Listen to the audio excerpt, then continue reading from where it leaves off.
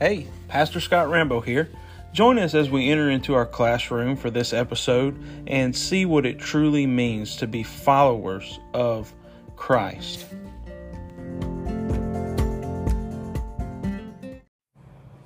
So, tonight we're going to talk about, there was a question that was posed. The question is, how can one feel like they are not worthless? And I'm going to preface that by saying this. In all honesty, if you are a saved, born-again believer, you should not feel worthless. All the time, if you feel worthless all the time, then I'm going to say we need to talk even more. If you have moments where you don't feel like you have as much worth as you think you should, that's what we're going to address tonight. I want to talk about three things briefly. This is all from a guy, his name was Albert Bandura. He was a psychologist. But if you study him, a lot of the things that he has to say, they correspond with something called social learning theory, which is basically what the Bible says, train up a child in the way he should go and what? When he gets older, that is social learning theory. It's basically this, socialization, the way that we live our lives and the way we live around each other, iron sharpens iron. I know it's psychology and we think that's against God, but it's not. A lot of psychology is scientific proof that there is a God, and that if you do the things that the Bible says, guess what the outcome is? It's positive. They just don't want to call it what it is. It's actually of the Bible. But self-esteem, we're just going to define it right quick, because self-esteem describes your thoughts and feelings about yourself. Listen, you're supposed to be dead, Christian. Your self-esteem is determined not by you, but by other people. People who have a low self-esteem, they feel that way because other people have made them feel that way, right? That's what self-esteem is. It's a measurement of how you think other people look at you. And you know what? The average person's self-esteem is low because for some reason they think that everybody looks at them negatively. But Philippians 4:8 says we are to think on these things, the good things, the high things. We're supposed to think that people can see the image of God reflected in us, that we're being conformed to the image of the Son of God. That's what they should see. Not this man that's bald-headed and overweight and all the things that are terrible about me, but that they can see the image of the Son. That's what we're supposed to be reaching for, striving for. Tonight we're talking about self-worth, which is it's a broader, more stable thing. What do you feel yourself that you're worth? Most people feel like they're worth more than other people think, right? That gives you a sense of who you are. You know what you can and can't do. You know your limitations. That's why does the Bible tell us to what? Those things that so easily beset us, we cast those things aside. That's self-worth. I know what messes me up. I know how I get in a bind, so I understand who I truly am, and I stay away from those things. What we should be worried about is something called self-efficacy. That is your belief in what you can do, what you can do.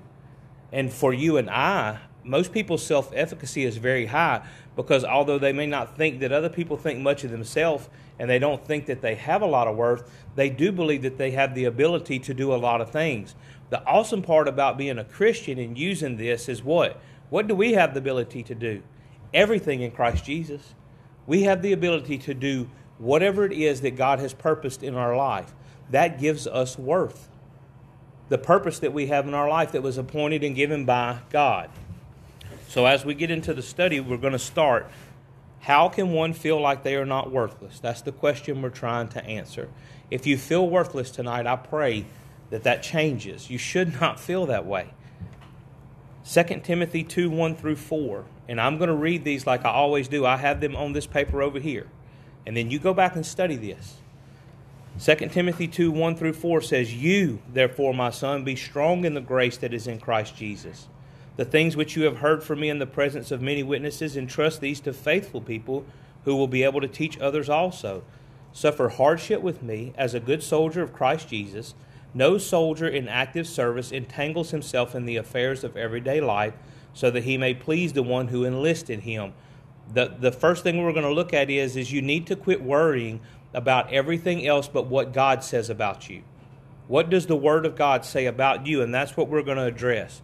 The world means nothing. 1 John 2:15-17, Do not love the world nor the things of the world. If anyone loves the world, the love of the Father is not in him. For all that is in the world, the lust of the flesh and the lust of the eyes and the boastful pride of life is not from the Father, but is from the world. The world is passing away, and also its lust, but the one who does the will of God continues to live forever. That's what I need you to see. The things of this world will pass away. You, born-again believer, filled with the Spirit of God, you will not pass away.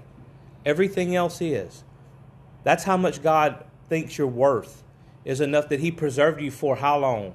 Eternity. That sounds like something that lasts for eternity. Sounds pretty like it's got a lot of worth.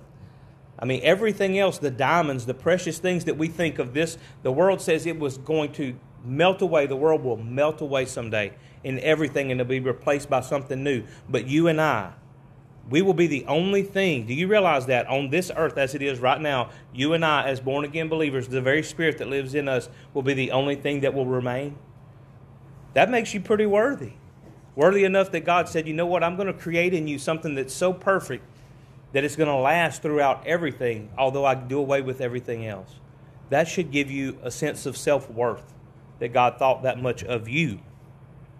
In Psalms 139, 13 and 14, for you created my innermost parts.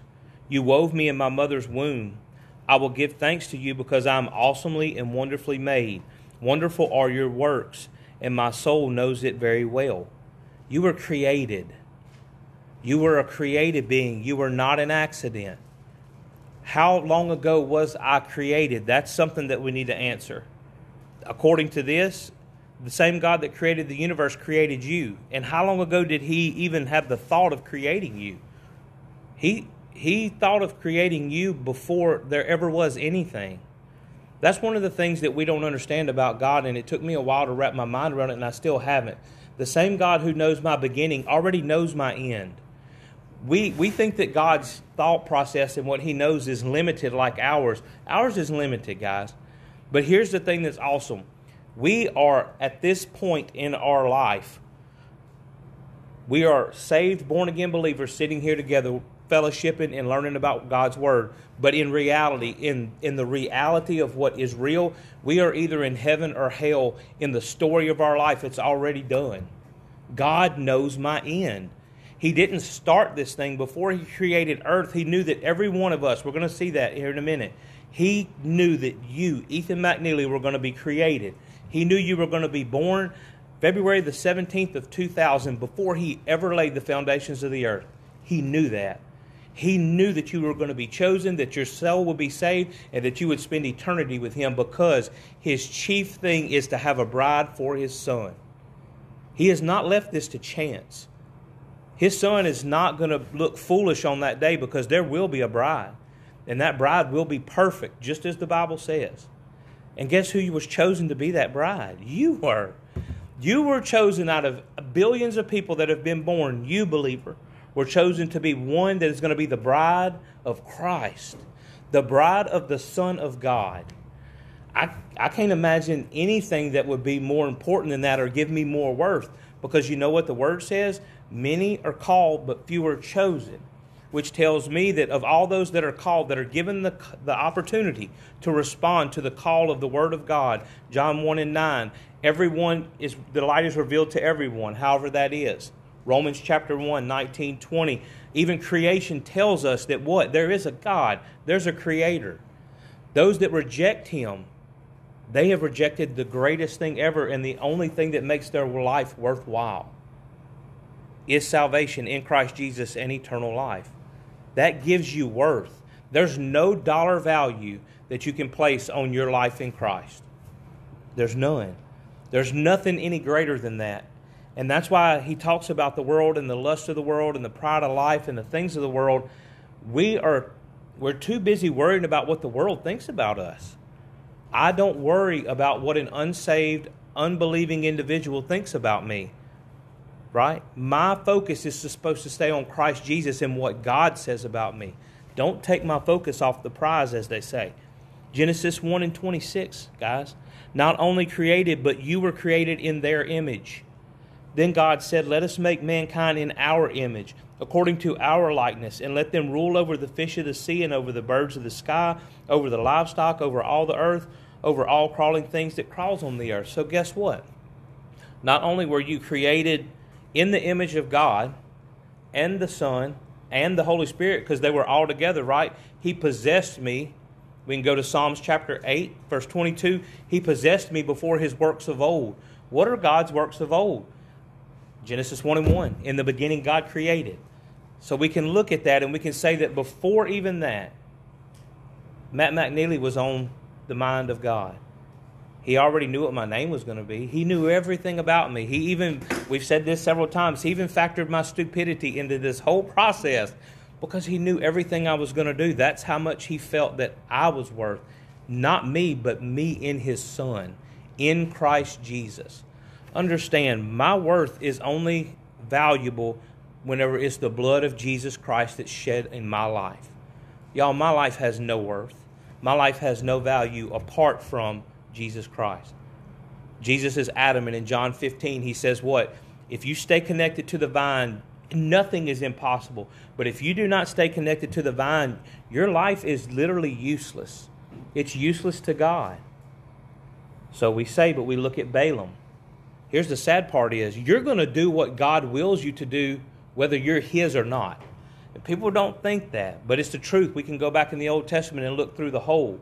God uses whatever means he needs to exact his revenge, to do whatever it is that he needs to do. Why would you not want to be a worthy vessel? Because he's seen the worth of his Son's life in you to use you as an instrument of righteousness. We don't see ourselves as an instrument of righteousness. We see ourselves as a flesh bag, as they say.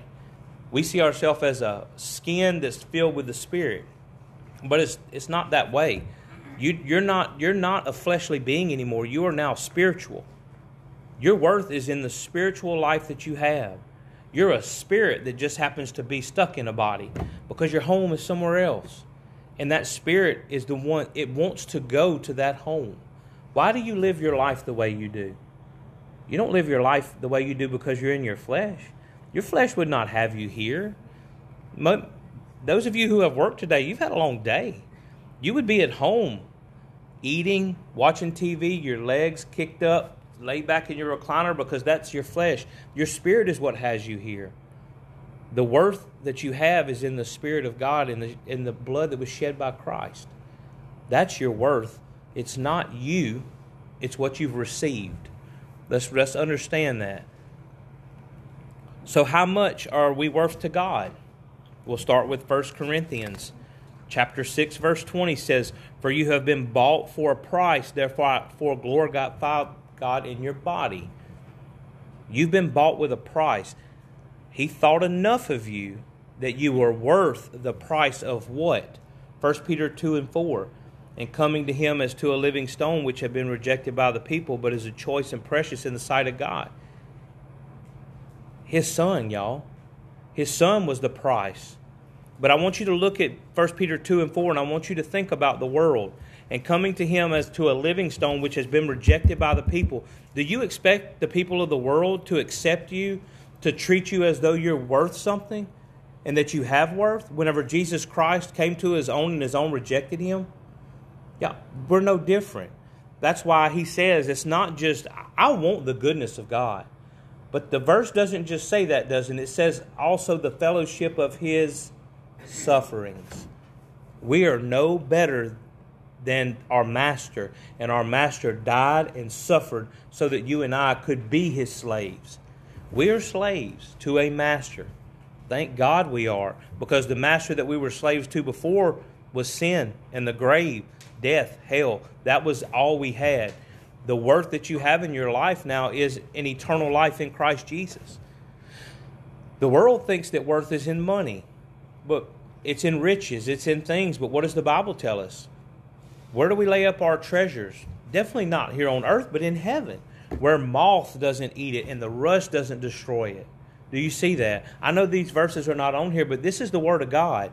This is how it works seamlessly, right? This is what happens in the life of a child of God. When they know their worth, when they study the Word of God, when they understand what it is that God says, I value you. You are worth something because I sent my Son to die for you. I placed my very Spirit in you. And now I need you to be a reflection. When we feel as though we're worthless, we're no good to God. God does not use things that are worthless. Who was worthless before they were saved? I was the worst, guys. I look back on that. My life has worth now because I have life in Christ Jesus. That should make you happy. That's an amazing thing that only who can do that? Only God can perform, as the Bible says, the circumcision of the heart. And God does that through the Spirit. His Son praying to the Father to send the Spirit to us in John 14. And we are gloriously saved, born again, renewed, and we're given worth. We're actually of value to the only thing that matters, which is what? The kingdom of God. Our point here is to glorify God and to forward His kingdom. You cannot think you are worthless and do that. It's an impossibility. You have to know your value in Christ Jesus in order to walk in the Spirit of God. He did not give us a spirit of fear, but what? You're worthy. You're worth something. Were you worthy of the sacrifice? No, most certainly not. We all deserved hell. But you cannot go around now as though you're worthless, because you're not any longer. You have value in the kingdom of God, and that's the only value that matters. Next, we'll go to Isaiah 53 and 5. He was pierced for our offenses. He was crushed for our wrongdoings. The punishment for our well-being was laid upon Him, and by His wounds we are healed. Love this verse. Don't like the fact that people use it wrongly. He was killed, crucified, and beaten to heal my sin.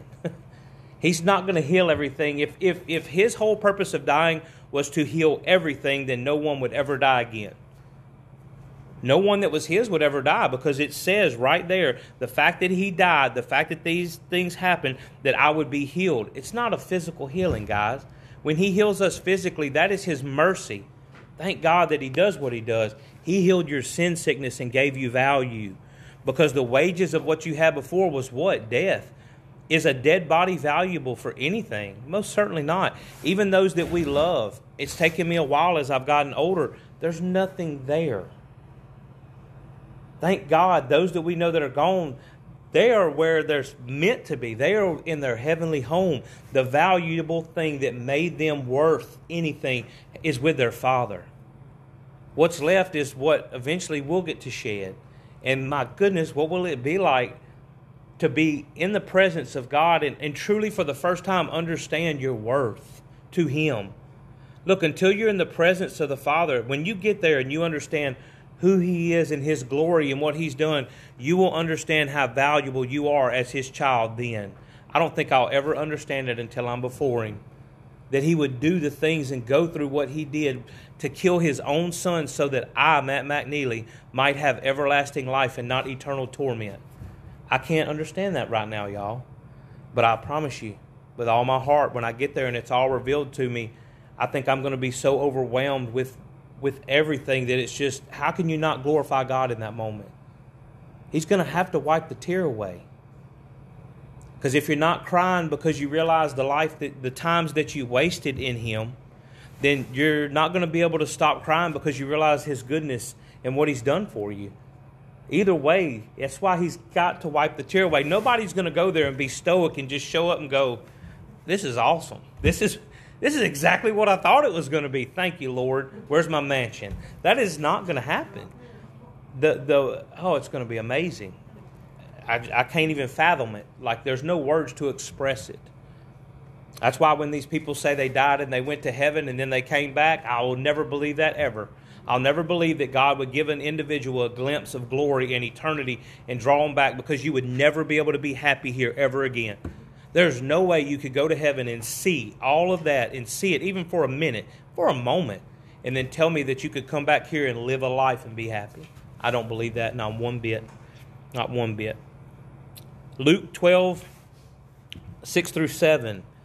Are 5 sparrows not sold for 2 assarias? And yet not one of them has gone unnoticed in the sight of God. But even the hairs of your head are all counted. Do not fear. You are more valuable than a great number of sparrows. You have great value. The thing is, and I like that, when Jesus, it just depends on which one you're reading, because there's more than one account of that, right? But He's telling you not to worry about what you're going to eat, what is the Son of Man doesn't have a home. He don't even have a foxhole. Like, he has nothing. But who supplied his need every time? Because he had worth, right? He had worth, and the Lord God supplied everything that Christ needed while he was here. Guys, we're worth more than some sparrows. Way more. It says he knows the number of hairs on your head. That's easier for me than it is for my wife, but it doesn't matter, right? He knows everything. He knows the intent of your heart, which is the most important thing tonight. He knows the intent of your heart. Everything you say, everything you do. That should make you live your life in a different way. The reason you say things, the reason you do things, the reason you don't say and do things. He knows that, and that's important. Then we move on. God believes you are worthy of having a purposeful life. These verses amaze me. The book of Jeremiah is something else, especially in the very beginning, because Jeremiah, whenever he tells him, look, I'm too young and I can't, the Lord basically tells Jeremiah this: you will either do what I've called you to do because I've called you to do it, or I will kill you in front of everyone and I will show them that the God of Israel is real. But one way or the other, you are going to be used. You can either be used as an instrument for my righteousness, or you can be used as an instrument for me to show people that I am God. But one way or the other, you're going to serve me and you're going to do. But why did he tell him that? And we know why Jeremiah did what the Lord said, because we know that that's a fact. If the Lord spoke to me and told me that I need to go out there and dig a hole 15 by 15 and 5 feet deep, I'm going to kill myself doing it, because I'm going to do what God told me to. Thankfully, he don't ask for stuff like that, because there's no purpose to it. But in Jeremiah 29:11, y'all, we know this by heart, right? Everybody, for I know the plans I have for you, declares the Lord, plans for prosperity and not for disaster, to give you a future and a hope. And when did he, here's the question, because I ask myself that when I hear that, when did he decide all that? Jeremiah 1:5, before I formed you in the womb, I knew you. Before you were ever placed in your mother's womb, I knew you. And before you were born, I consecrated you. Oh, we're getting into some dangerous territory, because now we're getting into some stuff that people don't like to talk about, like predestination and such as that. I have appointed you as a prophet to the nations. He didn't say that I left it up to happenstance, Jeremiah. Jeremiah, here's what I did was, I said that I wanted you to be a prophet, but I'm going to give you the option. I'm going to give you the option. That's not what he said. And I'm not saying right now that Jeremiah couldn't have said no to God, but if he did, he would be dead. That's where the story would have ended. God would have crushed him, destroyed him, and there would have been another prophet. But that is not how this went. Read it again. Before I formed you in the womb, I knew you. Now, to know you is the way, when you define these knows, it is to know someone intimately like a husband knows a wife. It's the most intimate knowledge of another individual that you can have this side of heaven. I know things about my wife and understand things about her that I pray no one else ever does, because that means I'm either dead or she has gone astray, right? That's the way this works. That's the way it is between man and God. I love in the New Testament whenever it says there's going to be a day when you will know as you are known. One day we will know him as we are truly known. Y'all, he knows everything about us. The scariest thing, I said it earlier, and I always try to say it in a positive light, because it really does. You want to talk about tremble and fear, and he knows the intent of Matt McNeely's heart. Even if I'm giving lip service, if I'm doing things for show, if I'm humble bragging, he knows that. That's why you must be sincere all the time, because God knows the truth. You're not hiding it from him. That should scare you into at least trying not to lie as much as you do. Just being honest. Be a little bit kinder. Be led by the Spirit of God and not by your flesh. So here's the thing about Jeremiah 1:5 and 1 Peter 2:9. I want to read Jeremiah again, then we're going to read that. Because you were chosen before the earth was ever formed, according to this. Before I formed you in the womb, I knew you. You were already planned, your name, your everything, your outcome. God knew your outcome whenever he formed you. And before you were born, I consecrated you and have appointed you a prophet. Before you were born, God consecrated you.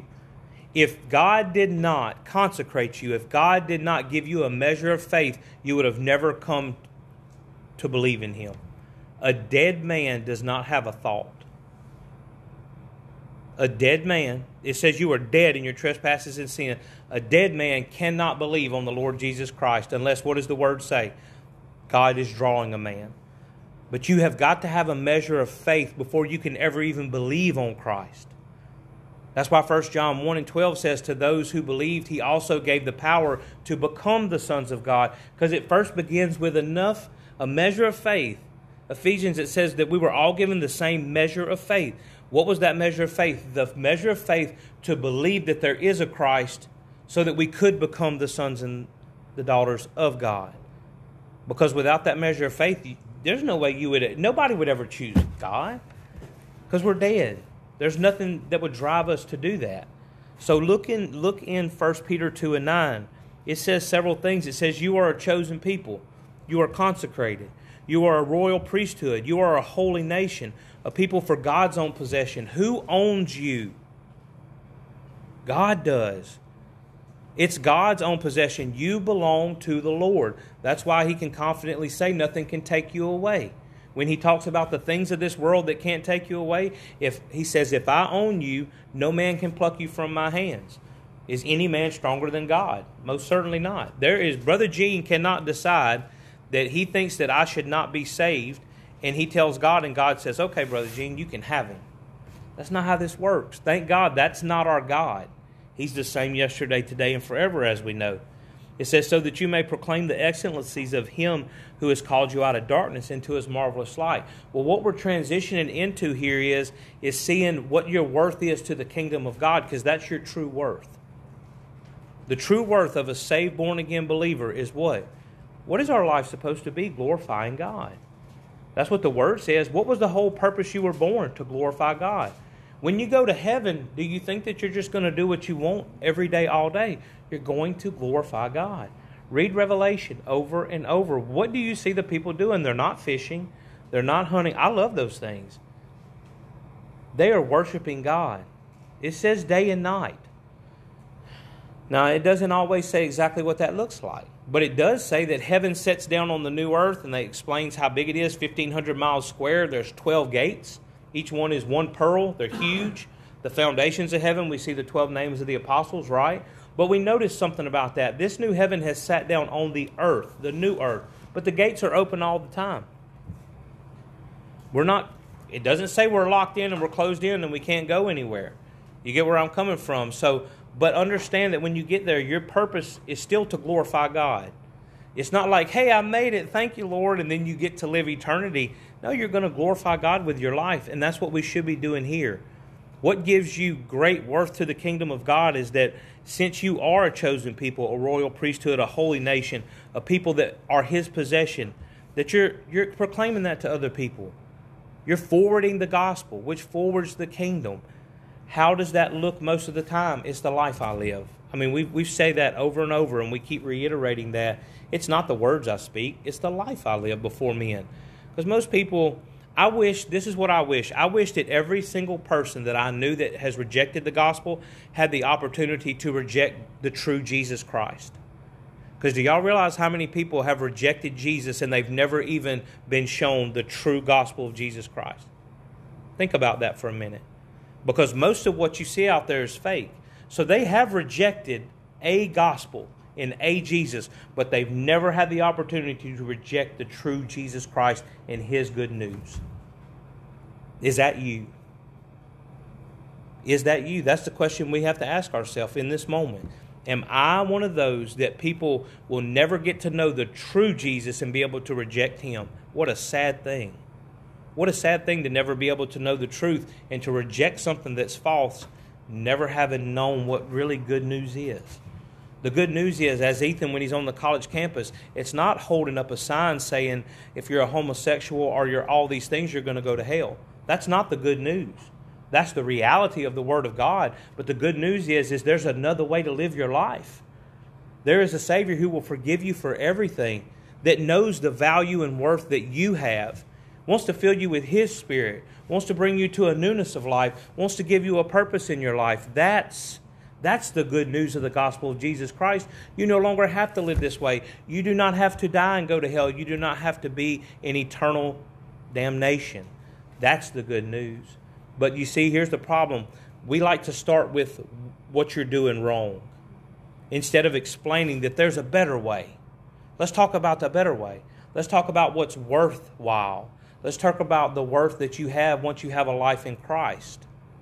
If you have a life in Christ right now, that worth is yours. But you're supposed to be sharing it with others.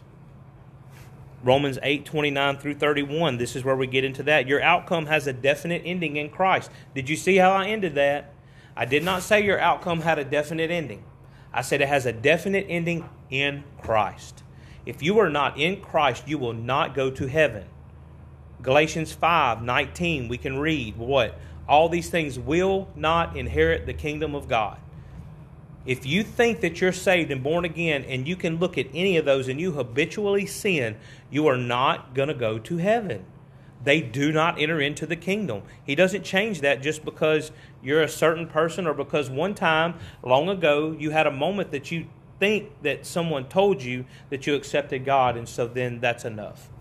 It's not an experience, it's a lifestyle. Do you understand that? Jesus Christ is not an experience. He is a lifestyle.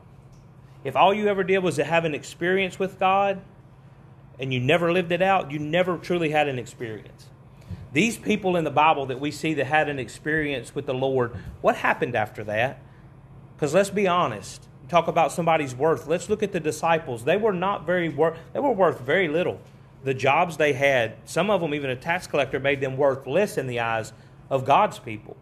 But then you have fishermen. I can assure you, my dad, we've fished before. Whenever you get back from fishing and you got your white Cajun Reeboks on and you're covered in fish and everything and you walk in a store to get something to eat, there is nobody in there that thinks you're worth very much. Let's be honest. How do you feel about shad dippers when you see them? Most people look down on those people. They have worth. You know why they have worth? Because God says they have worth, right? He saw something in them that made them worthwhile. He saw the same thing in you and I. You have worth. So for those whom he foreknew, he also predestined to become conformed to the image of his Son. Do you see that? We learned earlier, who did he foreknow? Here's the deal, guys. God knew everybody. God knew everybody. And the Word of God says that everyone will have the opportunity to come to know the truth of the Son of God. The only unforgivable sin is to what? Deny the Holy Ghost. It's to deny that there is one. You have to know that there is one before you can deny it. You can't deny something you don't know. I've said this about a speed limit. You can't give me a ticket on a stretch of road that never has a speed limit sign on it. Not ideally, but we talked about this also. Because we're older and we know what is the speed limit on a parish road? 35. What is the speed limit on an unmarked state road? 45. We know that from experience, right? So you're not always to where you have an excuse, in other words. So he says, so that he would be the firstborn among many brothers and sisters. And those whom he predestined, he also called. And those whom he called, he also justified. And these whom he justified, he also glorified. So what is your worth? Your worth is that God justified you just as if you never sinned. You can't do that for yourself. He also glorified you, which glorified means I'm going to be in heaven. I cannot get into heaven on my own merit. But as we've noted several times, what happens in between is the process of sanctification. There's a lot that goes on in there, right? And you're filled with the Spirit of God. You can hinder that. Don't quench the Spirit. It tells us over and over. There's worth in that work in the middle. There's a lot of worth because what is God doing? He's working those things out. It says He's refining us. He's refining us just like we're in a fire and He's taking the dross off the top. There's worth in even that. So why I'm saying this is this. When you find yourself where you don't feel like you have a lot of worth in Christ because you're at a low point in your life, you're definitely wrong. You're definitely wrong because chances are 9 times out of 10, if you can look around and you're not in a state of sin, you know you're unrepentant and you can't think of anything, God is refining you in that moment. He's working something out of your life to make you more worthy for the kingdom of God. We don't look at it like that. But it says that even in those times whenever we're struggling, we should see the good side to the struggle. Because He's working something out either out of my life or He's given me an experience that I'm going to share with another believer. Guys, the stuff that we've gone through in our life, me and my wife, we have a wealth of knowledge and understanding about a lot of specific things that other people just don't know. And now those can be used to help others who God brings in. It's already happened, right? The things that you overcome, if you overcame an addiction, you have something now. I've never had a heart attack, but there's people who have. I can't tell you what that's like, but someone else can. And when they pray for you, I promise you this, their prayer for you is different than mine because they've experienced it personally. When you experience something personally, it changes the way you pray about something. And you have insight in how to pray about that differently than I would because you know everything about it. There's worth in that. Do you see that? Even in the worst parts of your life, there's worth. For the kingdom, there's worth. John 10:10. We're switching again now. How do we overcome feelings of low, no self-worth? John 10:10. You must not give place to Satan. And I'm telling you now, that's your fault. That is your fault. If you give place to Satan, you did that. John 10:10, the thief comes only to steal, kill, destroy. I came so that they would have life and have it more abundantly. If you are in a place of that, then you are in the grip of Satan. And that is going to be, you're going to see, that is 100% your fault. Because in Colossians 2:15, I didn't say that things wouldn't come against you. I didn't say bad things would happen. But even in the midst of that, if you feel condemnation and you feel worthless, that is not Christ. Right? There is no condemnation of those who are in Christ Jesus. This is what we learned. We talked about this a while back. You feel conviction. The wages of sin is death, but the wages of sin for you and I is conviction. We get convicted. We don't get condemned. The Spirit of God does not condemn a person that's filled with the Spirit of God. It convicts you and leads you to repentance. We were condemned in the world. Satan and the world, sin is condemnation. For you and I, that is conviction now. It is a different thing. If you feel condemned, guys, something's wrong. You should never feel condemned. You belong. You're a child of God. He will chasten you so that you're not illegitimate, as He says. Yes, you're going to suffer, but you should never feel condemned. If you do, then the focus is on the wrong thing. When in Colossians 2:15, when He had disarmed, this is Jesus Christ, when Jesus disarmed the rulers and authorities. Let's go to Ephesians chapter 6, right? Principalities, rulers of the air, right? 2 Corinthians chapter 10, what do we see? The same thing. We're looking at these. Our weapons of warfare are not carnal, but what? Mighty to the pulling down of strongholds. This is who we're talking about. Two instances that we talk about fighting spiritual warfare. And Colossians 2:15 tells us that Jesus Christ made a public display of them and He triumphed over them. Listen, when He, in Ephesians chapter 4, whenever it says He descended before He ascended, when He went and He took the keys to the pit, when He took, oh death, where's your sting? Oh, we just read it. When He did that, that finished that. Listen, Satan does not have control over you anymore. The biggest battle you have is with yourself. Our biggest problem is self. And here's the thing that the Word of God says. If Satan gets a foothold in our life, who gave it to him? You did. Don't give him a foothold. Turn from him. Cling to God, and he will flee. This is what we're supposed to do. But you see, here's our problem. It's what the verse actually says is, it says to do what? Under the mighty hand of God. Humble yourselves. Humble yourselves under the mighty hand of God, and He will lift you up in due time. Why? Because Satan has got a hold of me. Who gave him that grip? Me. I gave him the foothold. But I've got to humble myself enough to realize that I've got to go to God and ask for His help. You can't handle that kind of thing on your own. And that's a lot of the times when we get in a place where we feel worthless. Because listen, at that moment, your worth to the kingdom of God, it's not very high. What can you do if you are defeated right now? What do you have What worth do you have to the kingdom? Because you're like under the juniper tree, right? Elijah, he's there. But even in that, and we've talked about this quite a bit, even in that, let's remember something. Did God kill him, destroy him, crush him, or did he scold him? No, he did the exact opposite. He did what you and I should do for each other. He sent an angel to him, and he talked to him, and he gave him something to eat, and he told him to go to sleep and rest. Because God knew him before he formed him in his mother's womb. He had a plan for him, and he had an outcome for him, and he knew that, right? So then he woke him up again because God knew what was about to happen. Listen, God knows your worth and he knows what's about to happen in your life. He said, get up again and eat because you got to go 40 days on this.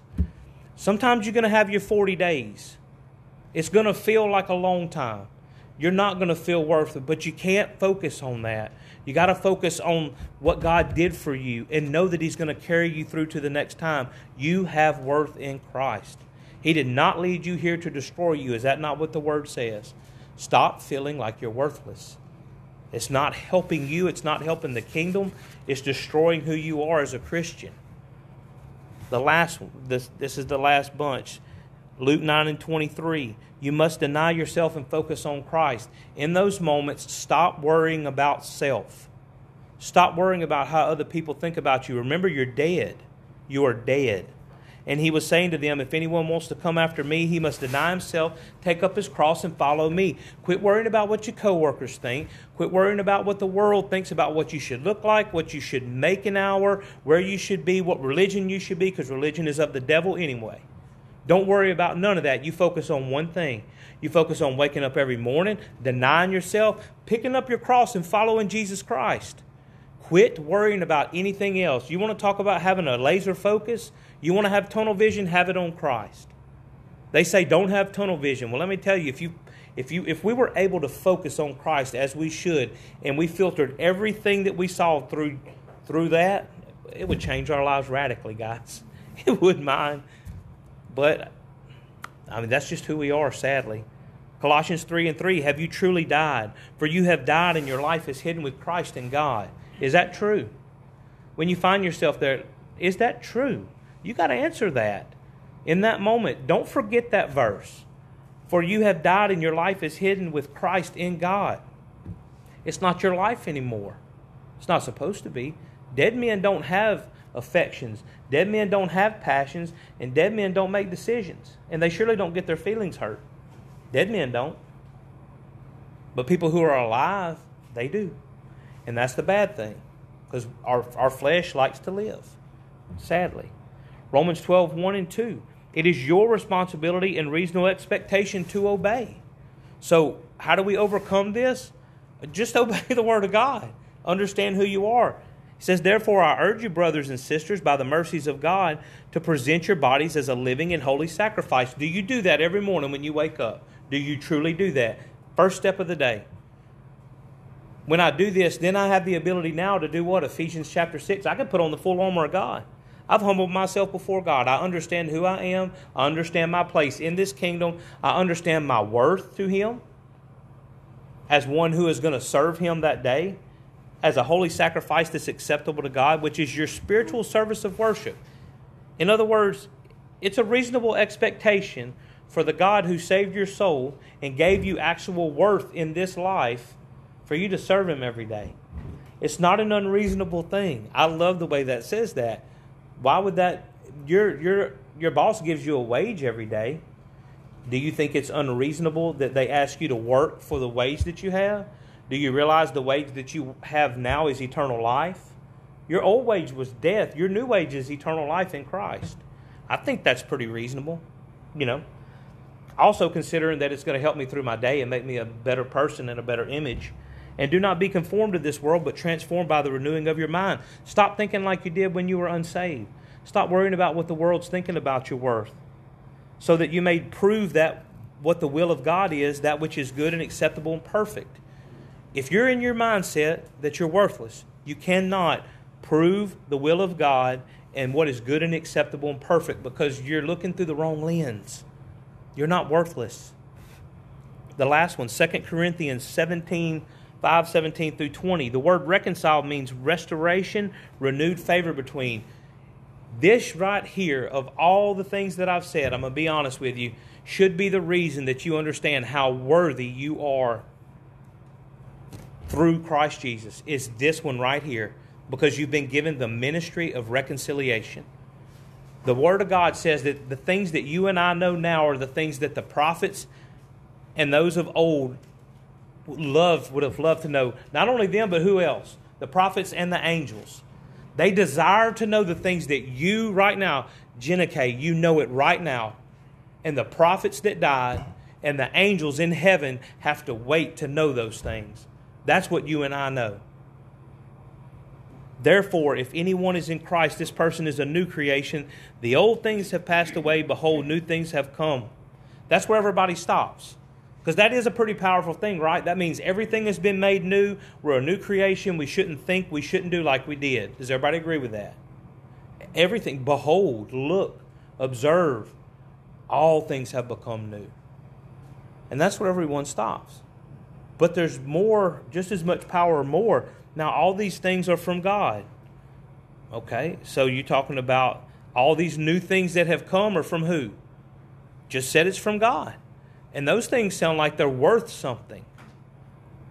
Who reconciled us to himself through Christ and gave us the ministry of reconciliation. That is the preaching of the gospel of Jesus Christ. That is what every single person who has been saved, born again, has received. The ability to preach the gospel of Jesus Christ through the life that you live every day when it's in Christ Jesus. If you don't think that makes you worth something, then you don't understand the good news of the gospel.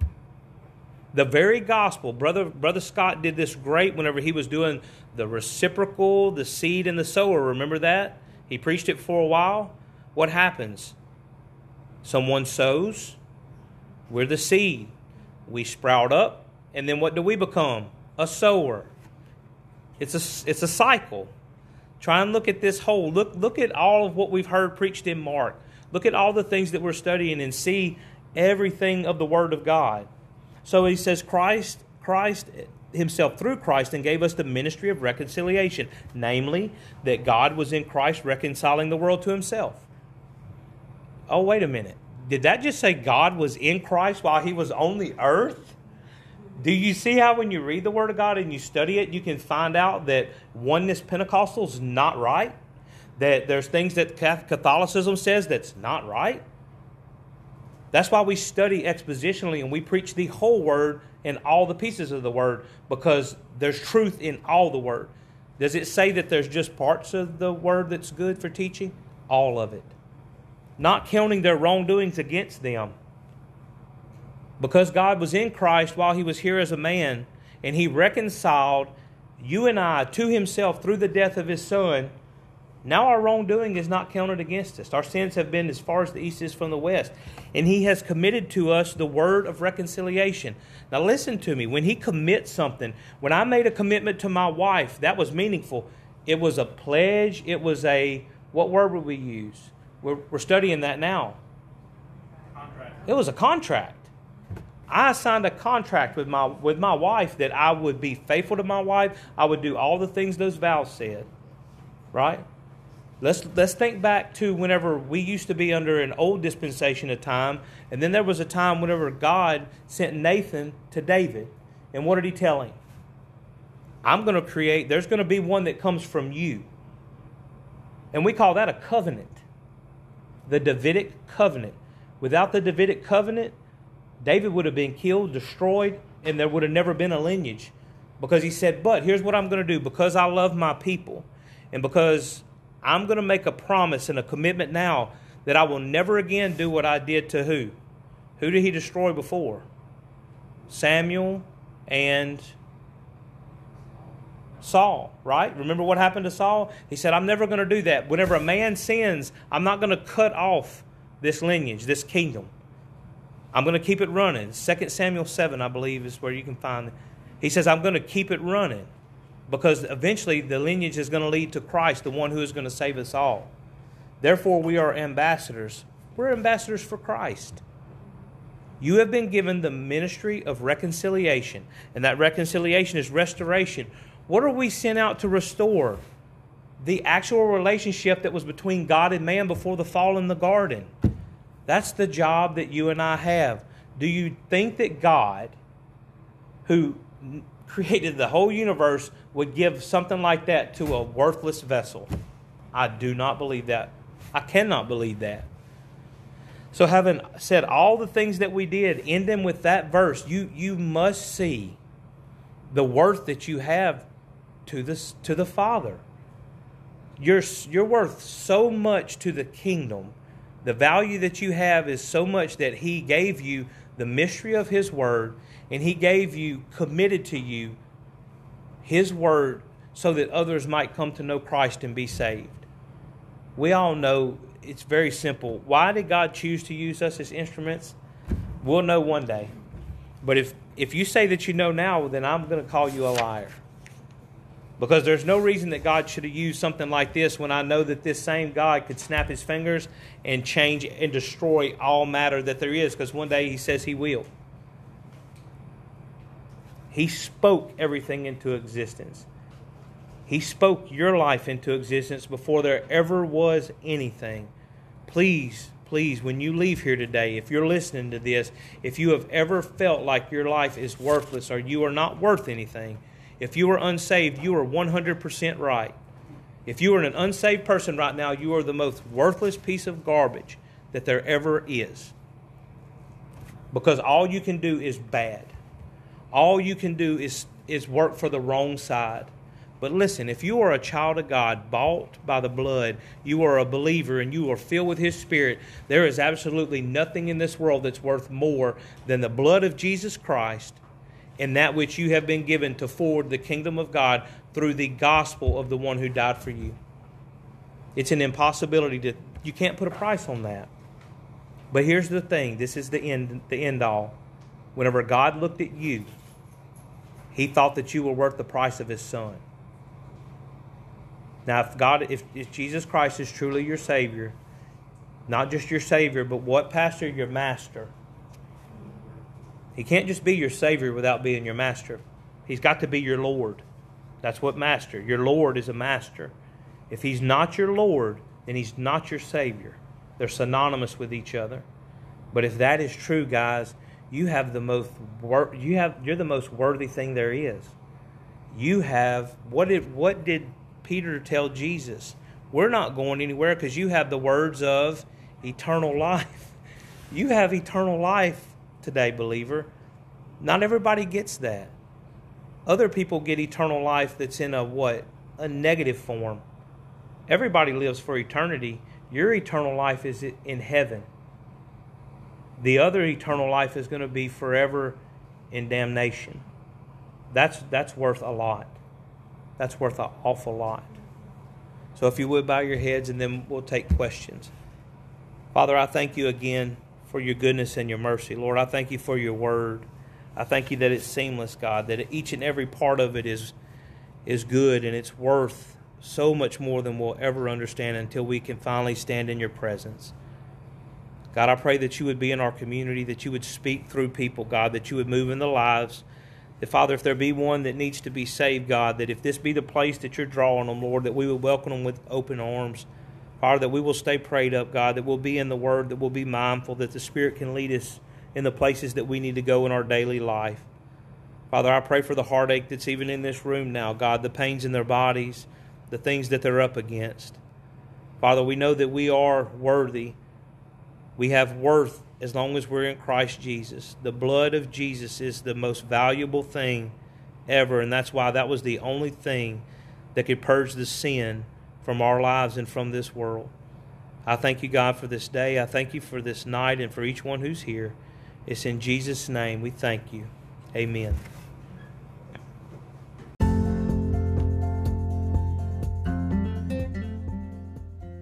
Thank you for being in class with us today. Tune in next week as we dive back into God's Word and learn more of Him.